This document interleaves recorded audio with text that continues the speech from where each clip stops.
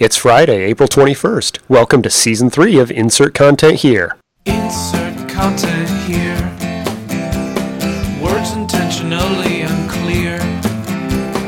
Rap-ba-ba-dee-doo, bap-ba-ba-do-do. Insert content here.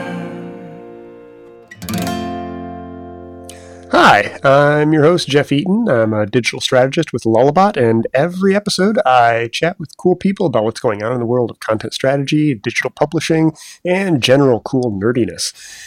This time we're talking to Noz Urbina. He's an old friend of the podcast. He's been a guest at least once before, but it feels like forever. And he's an expert in omni-channel and adaptive content strategy, which is super cool. I think that's what we talked about in the last episode you were here. And you're also the co-author of Content Strategy, Connecting the Dots Between Business, Brand, and Benefits. Welcome back to the show. Well, thank you very much, Jeff. Very glad to be here. So it's funny. We sort of, keep in touch and ping various, ideas back and forth as we're working on stuff. I think we've been doing that for years now. And I think one of the things that we started talking about a couple of months ago was one of those cool moments when you realize that like a number of different colleagues have all been like sort of chewing on the same idea in parallel. But I think that you had an interesting take on it. You were talking about domain modeling, which is something that I think has sort of taken the content strategy world, I won't say by storm, but it's definitely like gaining traction as a tool people use. But you were talking about the addition of journey mapping into it. And I don't want to front load too much into my intro, but I thought that was really interesting. And would you mind just doing like a real quick, like sketchy explanation of like what domain modeling is and how it kind of differs from what people might think of as content modeling, and then how journey mapping comes into that, and how you started putting that peanut butter and chocolate together. That's funny. You're the second person to use that phrase with me today. Peanut butter and chocolate.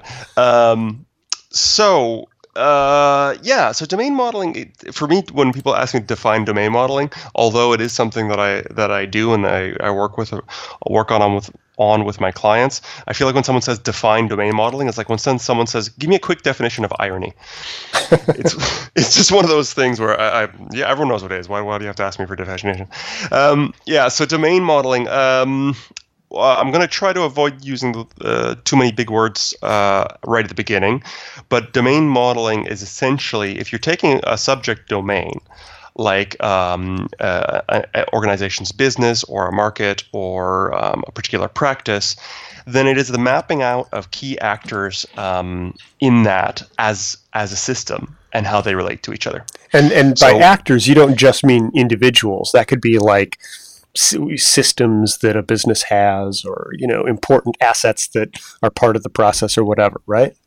Exactly. It's the list of the things and how they relate. Mm-hmm. Every time I've ever seen one, I don't know if anyone would argue that there's another way to do it, but every time I've ever seen one and done one, it's laid out visually, kind of like a mind map, but it doesn't necessarily have a central node. Mm-hmm. So you have a map of the world, and like, my first jargon word, ontology, you're not just stating the things and how they group, you're stating the things and how they relate.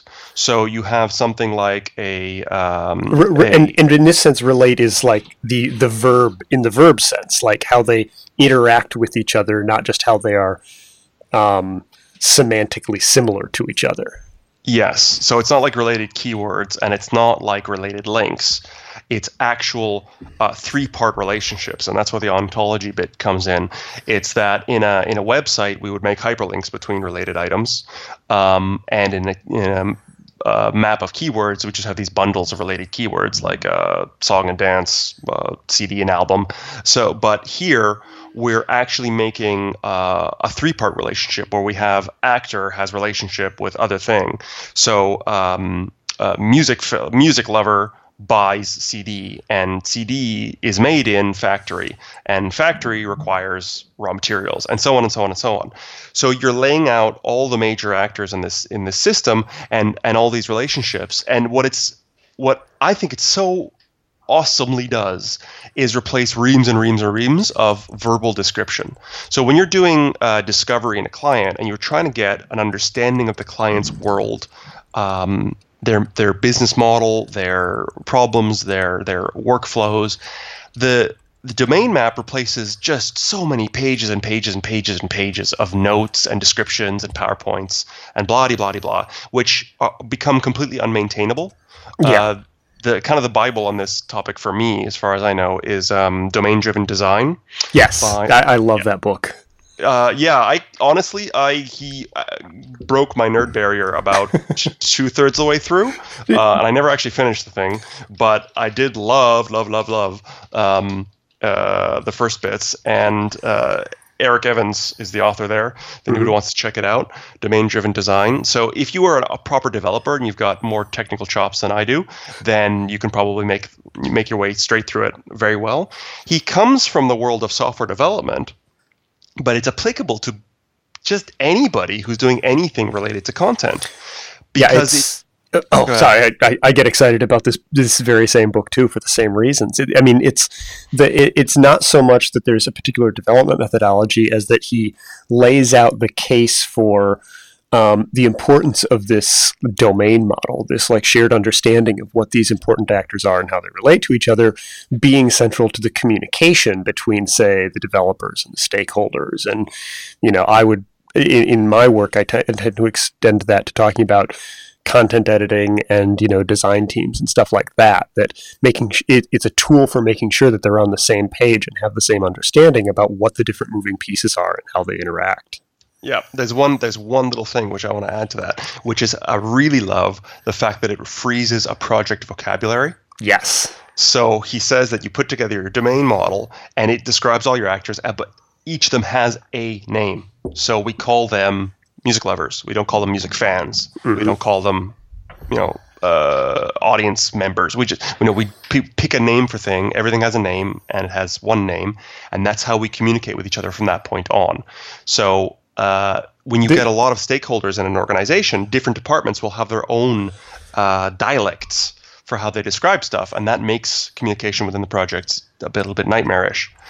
So that communication bit is having that common language and having a simple visual document where you can all come together and just look at it and say, okay, that's how this works. Oh, I never understood this bit over here, the top right corner, because that's not my department. I usually work over here in the bottom left. So I didn't realize. And within a few, with a few boxes and lines, I'm able to kind of get my head around what the rest of this organization is doing. And as an outsider, you then have a holistic picture of this domain, which may be, I don't know, plumbing or nuclear physics, or just something you've never had to wrap your head around, and you've got this one big picture which has been verified by the client individually and in groups to say, yes, this is our world, this is our domain. I like it. And I think he refers to that even as the ubiquitous language, which for such a useful concept, it's sad because like the canonical name for it ends up becoming a sort of mouthful, a jargon mouthful in and of itself. But it's that sort of lens of looking through things has been so helpful. And I think even as our design and development teams have been working with editorial teams a lot, it's been really, really helpful just in making sure that we don't, it's a persistent problem of, editors describing goals that they're trying to achieve in terms of like, page blocks on a screen or something like that. Designers having their own terminology for it, and the development team sort of cobbling together whatever they can to, make that happen. But it's usually like it's a weird sort of game of telephone when you don't have that shared vocabulary that keeps everybody on base. And yeah, huge improvement. I love it. Yeah, totally. So I think that one of the really cool things about having this ubiquitous, or what I like to say, shared Yes. project language is that it's not the language of any one team. So it doesn't become digital team jargon. It doesn't become lawyer jargon. It doesn't become developer jargon. It's the domain as it actually exists in the real world. So you simply by the act of collaborating on it, you punch out all of those opportunities to get all jargony and use specific terms. So you originally asked me about this in the context of customer journey mapping. Yes. So I'll give you a little bit of background. So what happened with me was I was doing content modeling, which is what we talked about on the last time I was on the podcast. And the content modeling is doing the structure and the naming of content types as assets in a system, as opposed to web pages. So Yes. A lot of people who work in digital work in websites. Luckily, I think, come from a non-website background. There's a lot of names you may have heard: myself, Anne Rockley, Rahel Ann Bailey, Lisa Welchman, James Mathewson, and she did the first content modeling and master skill. She's going to kill me for not remembering. Rachel Levenger. Yes, yeah. Yeah, so all of us have a background not in websites. We come from content, but not website content. And I think that's really strong in I think what's referred to as the technical content management community. And there's a strong background in it's not. I mean, it's obviously grown far beyond that at this point, but documentation is a really strong background, and a lot of the challenges of organizations that have to build reusable component-based technology that can be repurposed in all sorts of ways and localized in various languages and kept up to date. Those are all like deep and central problems in documentation that it felt like it took the web 2 decades to really figure out that they had those problems. Exactly. And I think that the one that's been really just it's been the hook that's been grabbing all of those ex-tech commerce and thrusting them into center stage has been personalization and on omni-channel. Yes. So when we were doing, let's say I'm doing the manual, not the manual, because you get a manual for your toaster. If you're buying a brain scanner, I can tell you you're getting an encyclopedia. It's a whole suite of different documents that come with that device. So each bit of that thing can have a 150-page manual, and there's 200 bits in it, which have all been swapped out at different points in its history.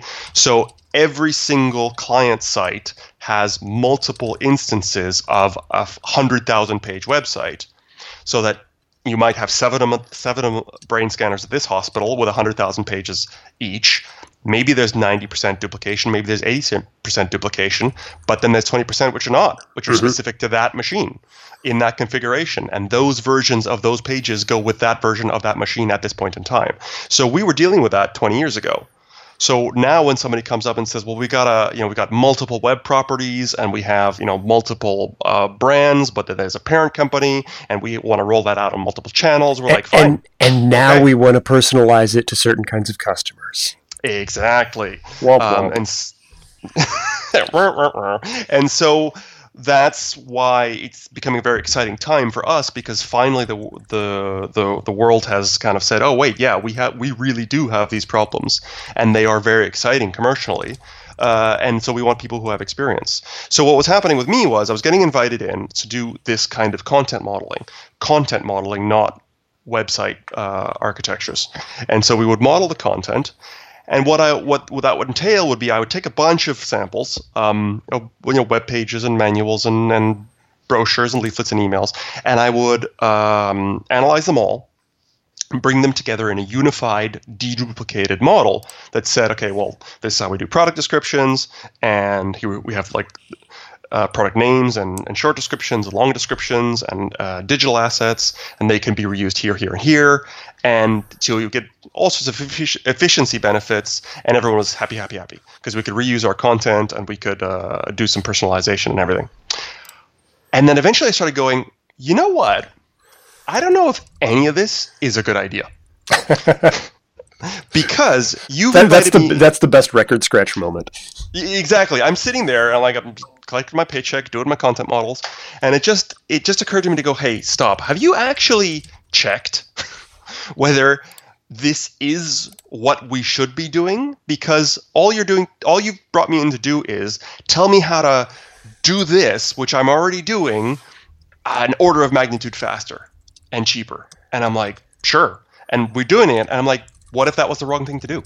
Like, what if you just paid me a load of money and paid like a whole bunch of people collectively a huge sum of money and bought a bunch of software so that you could do the same thing that you've always been doing, and that's not what you should be doing anymore. So there's such an inertia in so many organizations to do that, to reinvent exactly what they're currently doing because of the comfort level, I think. Yeah, and it's also I think that there's something what I call like the change budget in a group of human beings. So within a project, there's only so much change that those humans can invest within the span of a project. So I actually specifically sometimes spoon feed out the change because I just know that there's only so much that these people's brains will be able to take. So maybe we will bring over some stuff and we'll just move over to some new paradigms and trade them some new concepts over here, and then we'll bring up this other stuff over next year because they're just gonna revolt and we'll all do a mass walkout if we try to do everything best practices tomorrow, or iteration 1 or within the next 12 months or whatever it is. So I put up my hand and I said the emperor has no clothes. You have no idea whether we should be doing this. You just know it's what you've always been doing. So enter customer journey mapping. And what customer journey mapping is like the domain model is within the organization. So not the view of any one customer. What customer journey mapping does is it maps out the view of this whole system from the view of customers rather than the view of the brand. Because what usually happens is we don't do customer journeys. We do either customer life cycles, like the marketing funnel. Exactly. Unaware, prospect, evaluation, purchase, maintenance, advocacy. Because that's how I think of myself when I go throughout the day. I am a person unaware of many brands. Exactly, and I am currently an advocate of these. So it's just so not the real world, I'm not saying that those categorizations don't have any value, but that if that's your whole picture of your user experience, then you are setting yourselves up for some major major face palms. So, and what happens is what we do is we go in and we look at this world and we say, what is the customer trying to accomplish? Not what are you trying to push on them? Why would they choose to engage your product or service? What is their end game? And let's look at the process of them getting to their end game. And that breaks down. So you have journeys that, let's say I'm triaging all my options, and then I move on to the purchasing.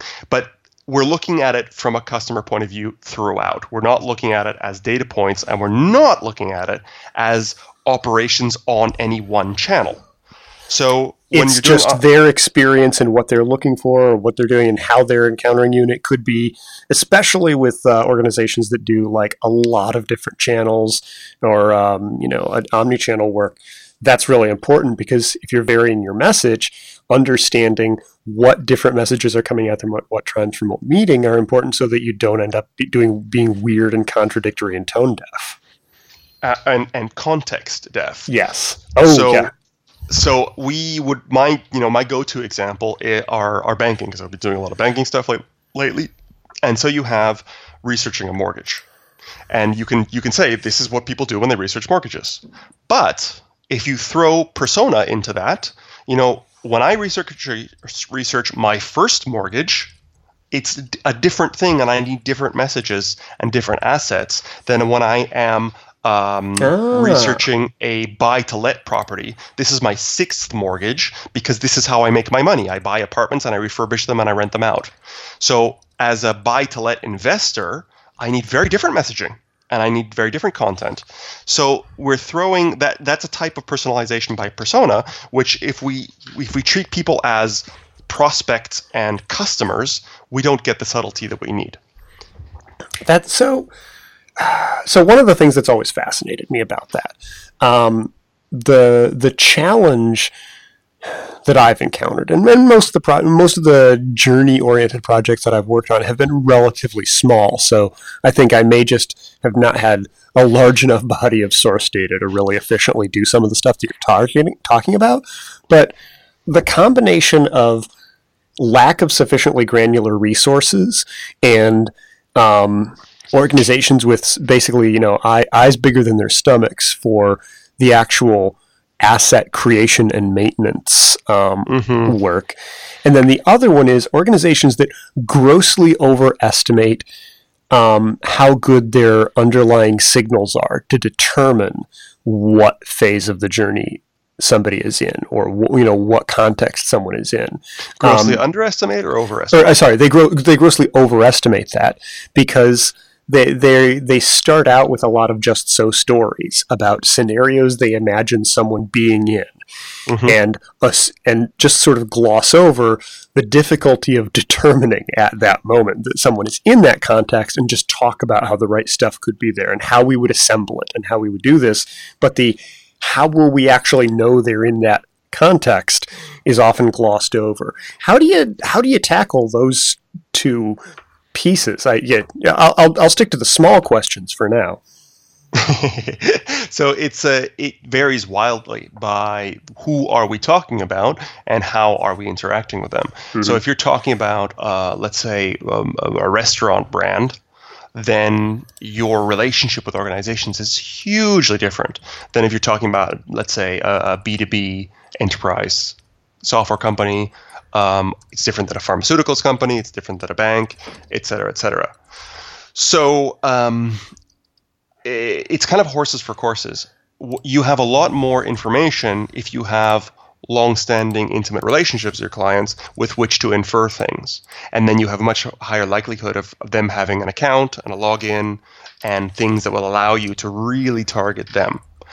Otherwise, then you have to make, like we would on any other type of web personalization project, say, if you're clicking on these like intro to like getting your first mortgage, like if you ever click on that article ever, then we can guess that there's a good likelihood we might want to nudge you in a certain direction.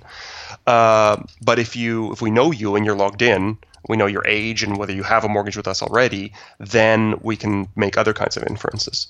So I don't think that there's any one answer to that. My default position when anyone asks me of the whole like how much do we need to invest and what if we don't have a lot of money, my default position for that is pragmatism. Is when you're doing journey mapping, you do as much journey mapping and then you do as much with the results of that journey map as is commercially viable and interesting for your business. So you have to say, all right, well, we sell candy bars. So the candy bar journey, we're just not going to really target people in this way. We can just run it as a numbers game. If you are a bank, if you are, any like a major enterprise who has, let's say, a multi-touch sales relationship, then you're really going to look at journeys. If you are, let's say, not just making a candy bar, but you are a supermarket or you make a whole range of home food goods, then you might want to really explore the experience of different types of consumers. It just depends how much value there is in it for you. I'll come back to my banking example. I suggested the mortgage thing and the persona. This is a mortgage thing and same persona, different context. So analyzing the journey of I've lost my card and I want to replace it. I've lost it, coming home one night in a taxi versus I'm on vacation with my kids and I've lost my card and they got to eat. Yeah, the immediacy of that scenario is very different. Totally. And the other related information I might need, like how to do an international bank transfer without my bank card, that I need different content.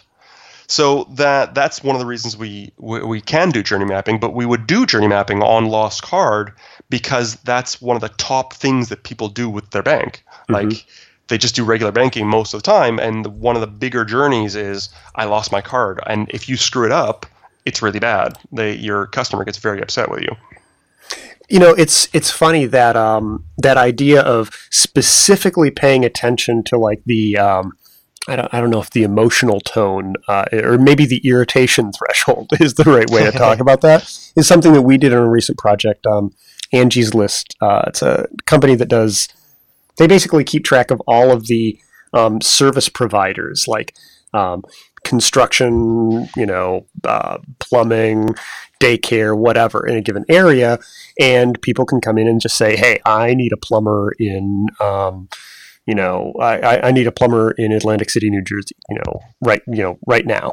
And it'll pull up a list. And there's also all kinds of, accompanying content, articles on, how to, repair a toilet, or, do you want to sign up for, premium membership, all that kind of stuff that's woven into, what they present when you search for that. But one of the things that they wanted to start doing was tailoring that and making it better. And what the big breakthrough was working with them and identifying like situations that the customers find, or the even prospective customers find themselves in as they hit the site and are looking for that information, even if they're not really different in terms of the, in business engagement, and trying to figure out how, even with a limited number of signals, what best guesses can we make about the about the threshold, those irritation thresholds, based on the kinds of services they're looking for. We modeled if I'm looking for 24-hour plumbers, I'm probably in a worse situation than if I'm just looking for plumbers. And like the prototypical scenario we were talking about was kitchen remodeling versus gas leak repair. The odds that someone is sort of perusing gas leak repair services at 2 a.m. for their personal edification, and maybe looking for a photo gallery of gas leak repairs or something like that, very low. But at the same time, most people who are browsing through, say, a photo gallery of kitchen remodeling are not looking for, you need remodeling fast, call this 800 number and we'll hook you up with something. So even though they had a fairly low number of analytical signals or customer signals to start with, the work of mapping out a lot of those things from a person first gets the idea that they might want to do something, to we're working with you to find a contractor, even if right at the beginning of the project they didn't have all the tools to fully tailor everything to all the various steps. Even when only a few choices could be made, having a fuller picture of what the customer was trying to accomplish or what state they might be in really helped us, even with design module prioritization decisions. So you just made the link, which I use to kind of get customers excited about this when they come to me for content modeling. So what I'm saying is, what we're doing is we're mapping this out so that we can map needs to the questions that someone might have in a certain context at a certain point of time. And that tells us what kind of content we need to make. So it gives us editorial priorities. Yep. It was the same thing with them. Exactly. And it gives them content types they may not have thought of. So they're like, hey, we need a comparison guide. We describe product A over here. We describe product B over here. We don't have any comparators. We never thought of that before, because each of us works in our team for our products, and we describe our products perfectly, and we market them very well. So done. And once you go outside of your world and you look back in, you go, no, you sell 4 products. And from an outside point of view, you may know why they're different. You may know when and how I want to get them, but I don't.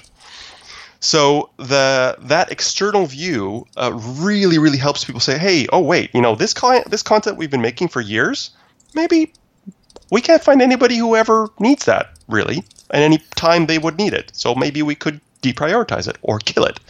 And this other thing we never even thought of needs to be created. And this other stuff is really inappropriate and not fit for purpose. So we have to allocate some time and some thinking into how we handle that. I find that really funny because it ties into like gap analysis and auditing, something that's always been a fairly big part of content strategy work when reviewing what kind of assets a company already has. But the funny thing is that often the gap analysis itself just sort of takes as an assumption a previously existing list of things we're trying to, things that we're trying to put out there and publish. And it's very easy for the gap analysis to just focus on essentially achieving balance in content, not filling really new, untapped needs. And it feels like this approach, the way you're describing it, it feeds right into that idea of gap analysis and even, I guess, the initial development process of identifying new materials that could be very useful. Absolutely. And so what I said was we have to do this if we're going to do adaptive content for omnichannel and personalization, because otherwise I can make a bunch of stuff, but what are we going to present to who and when and on what channels? And they said they wanted omnichannel, they said they wanted personalization, but it amazes me that who, what, when, where, why thinking hadn't been done. So the journey map is a way to do that and say, all right, well, people initially ask this kind of question a lot, and we see them coming in through Google. So this is what we're going to put in the results page as a knowledge graph so Google can present it right there, as opposed to this stuff which is going to be on landing pages, or this stuff which is going to be after a login, and so on. It's all those kind of decisions. What goes on a PDF? What gets printed and put in the retail environment? You're warming my heart. Specifically, that idea of deliberately exposing like the primary information that somebody may be looking for via the Open Graph data that Google shows and stuff like that. It's so exciting to see that kind of stuff treating. I mean, it's so exciting to hear you treating those kinds of like search engine and surfacing tools as an actual means of communicating with prospective users rather than just a funnel for getting people to click. It amazes me because we have all these channels and we're so aware, oh man, so many channels to think about, yet we still so often think about web pages. How do we get people to get our pages will be ranked high and people will come to our website? Because then they'll click. And we just assume that is per se the good goal. Exactly. So what we do in journey mapping is we start with an overall question. Which mortgage is right for me? I'm in Greece and I lost my card. What do I do? How do I get my set-top box installed? How do I upgrade to digital TV? And then we break that question down into sub-questions and say, what is the answer? What is the content that answers that question? And then we model that content. So it could be content that appears in a knowledge graph, but it could be also content that also appears in a leaflet that we mail out or in a mailer or a newsletter. So we answer the question and we manage the content that answers those questions that people really have. We completely divorce it from channel, and then we reapply channel later. Heady stuff. It is. So the exciting bit is if we come full circle, that workshopping process of looking at customer journeys almost spits domain models out the other side. It is funny that once you start looking at things through that lens and assume this is what we're working towards, a lot of stuff that it felt like we spent so much time trying to figure out where to put it and where this knowledge ought to go really clicks into place nicely. Exactly. That's exactly it. So when we were talking on email about doing the podcast, I said, okay, I need a content model. I need to do journey maps to know how to do my content model. But to even as I'm understanding this world, I'm going to have to do these journey maps, and I should document that in the domain model. It's just for me. Well, I won't, even if I don't hand it to the client, and then pretty soon you've got a new line of service. Exactly. So, if to just connect the dots properly, we do customer journey mapping, and that will give us kind of blobs of content because they answer questions. But that's not a content model yet. But as we're doing all those journey maps, we'll be talking about people, places, things, systems, touch points, content assets. And those tie-ins, that's exactly what the content modeling process needs in order to arrive at a good content model. Yes, but the domain model is that capture step before that. So before we've actually expressed that out with all the fields and all the bits, all the data types that are in the content model, we'll say, well, who does what when? And so, for example, if this person's doing this over here, they've lost their card, and they want to do, they want to get it replaced, then who are they touching, and what are the relationships between the actors in that system? And we'll capture that. We won't be ready to content model yet, but we can capture it in domain model. So journey mapping first gets you the domain model, which is so useful for so many other project reasons. But then if you are the content person and the content modeler, you take that domain model and then you take multiple journey maps, and then you use that as your fodder for doing a good personalization ready omnichannel content model.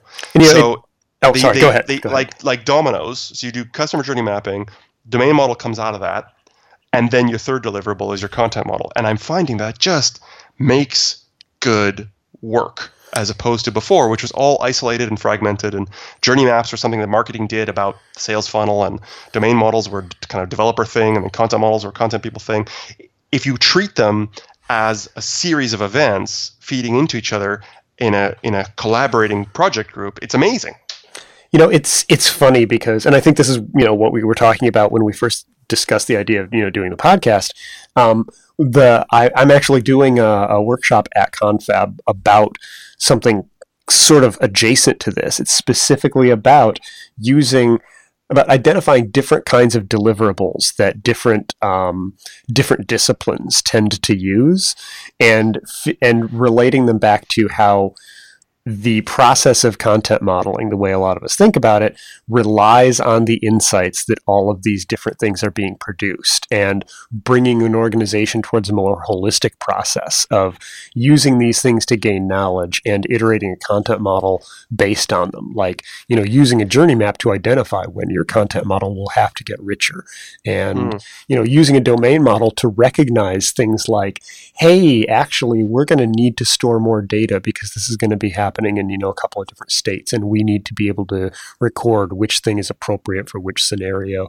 A lot of those things, they historically, if it's not done in the process that you're describing, it's the changes to the content model itself are very ad hoc, and it's sort of when we hit a wall and a thing we know we need to do doesn't work, and we realize the content model is insufficient, something new gets bolted onto it, and that's deeply dissatisfying. We're setting up a process that encourages organic growth instead of strategic development. Yep.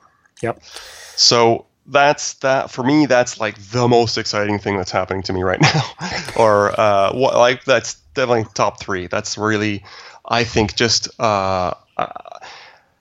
I want to get out there into the world of. There's a better way, because I think that there's so many projects which are lacking this kind of customer-centric methodology from discovery work all the way through to editorial planning and campaign planning. Mm-hmm. Yeah, it's so many aspects of it get domain siloed by what team is working on it, and even if a final deliverable gets handed over the wall at some point, that understanding of here is a way we really look at things doesn't translate. So yeah, absolutely. Well, cool. It's funny because this has been a fascinating conversation, but when we started, you actually said, oh, hey, there's even more stuff that we could talk about. So I think we're going to try to do something that's a first for Insert Content here. We're going to do a two-parter, and we're going to break for this week and look forward to our next episode 3, where Noz is going to be back, and we're going to talk about, this is fantastic, artificial intelligence in content and what that means. So Awesome. if you think that sounds great, come back and be ready for the next episode. Well, thank you so much for joining us. It's been an absolute pleasure as always.